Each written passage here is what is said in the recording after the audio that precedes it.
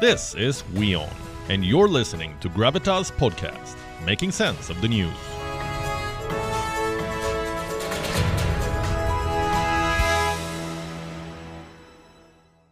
So China is arming rogue state lackeys. It is putting expansionism and power over democracy.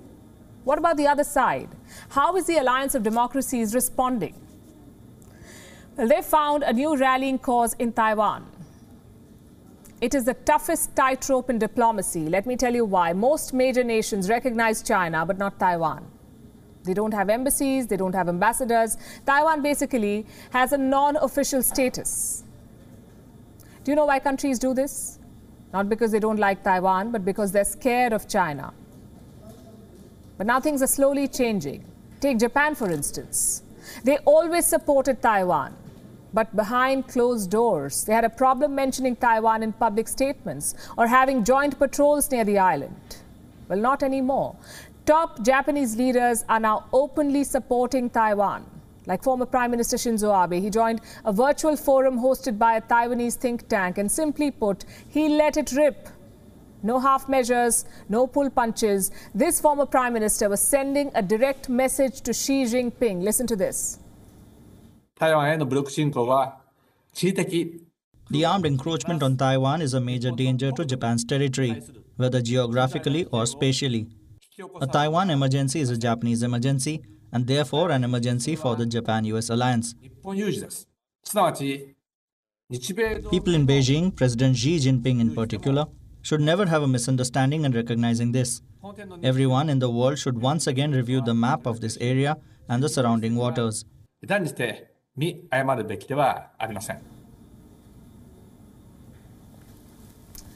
Don't look at these comments in isolation. They're part of a trend. July 2021, there was a trilateral meeting between Taiwan, the US and Japan. The same month, Japan published its annual defense paper. For the first time ever, it mentioned Taiwan. It's very significant. August 2021, Japan's ruling party lawmakers held virtual talks with Taiwan's leaders. Again, unprecedented. And now these comments from Japan's longest-serving prime minister. The bottom line is this. Japan is talking a lot more about Taiwan, and for a change, they're talking in public. What explains this change in attitude? Well, we can think of two reasons. Number one, Japan is looking out for itself, because if Taiwan falls, Japan could be next. This fear was evident in Shinzo Abe's speech. He talked about how the disputed Senkaku Islands are just 100 kilometers away from Taiwan. It's just a short hop for the PLA. And reason number two, why Japan is speaking out. The country is not alone anymore. You have the Quad, you have the AUKUS. Everyone is charting plans to take on China, and this gives Japan some insurance. Having said so, don't expect them to go beyond public statements just yet. China continues to be Japan's largest trading partner. They buy 22% of all Japanese exports. So Shinzo Abe's comments are not meant to escalate, they're meant to deter. In fact, Britain is trying something similar. Their spy chief believes that China could attack Taiwan, not because of strategy, but out of overconfidence. Let me read it out for you. Listen to this. Beijing believes its own propaganda about Western frailties and underestimates Washington's resolve. The risk of Chinese miscalculation through overconfidence is real. There is some truth here. China grossly underestimates the island's resolve, its weapons, and its partners. To some extent, you can understand why. The world has already picked China over Taiwan. I'll give you another example. Between 2016 and 2019, foreign governments deported 610 Taiwanese nationals to China. Think about it. These are Taiwanese citizens. They have no family in mainland China.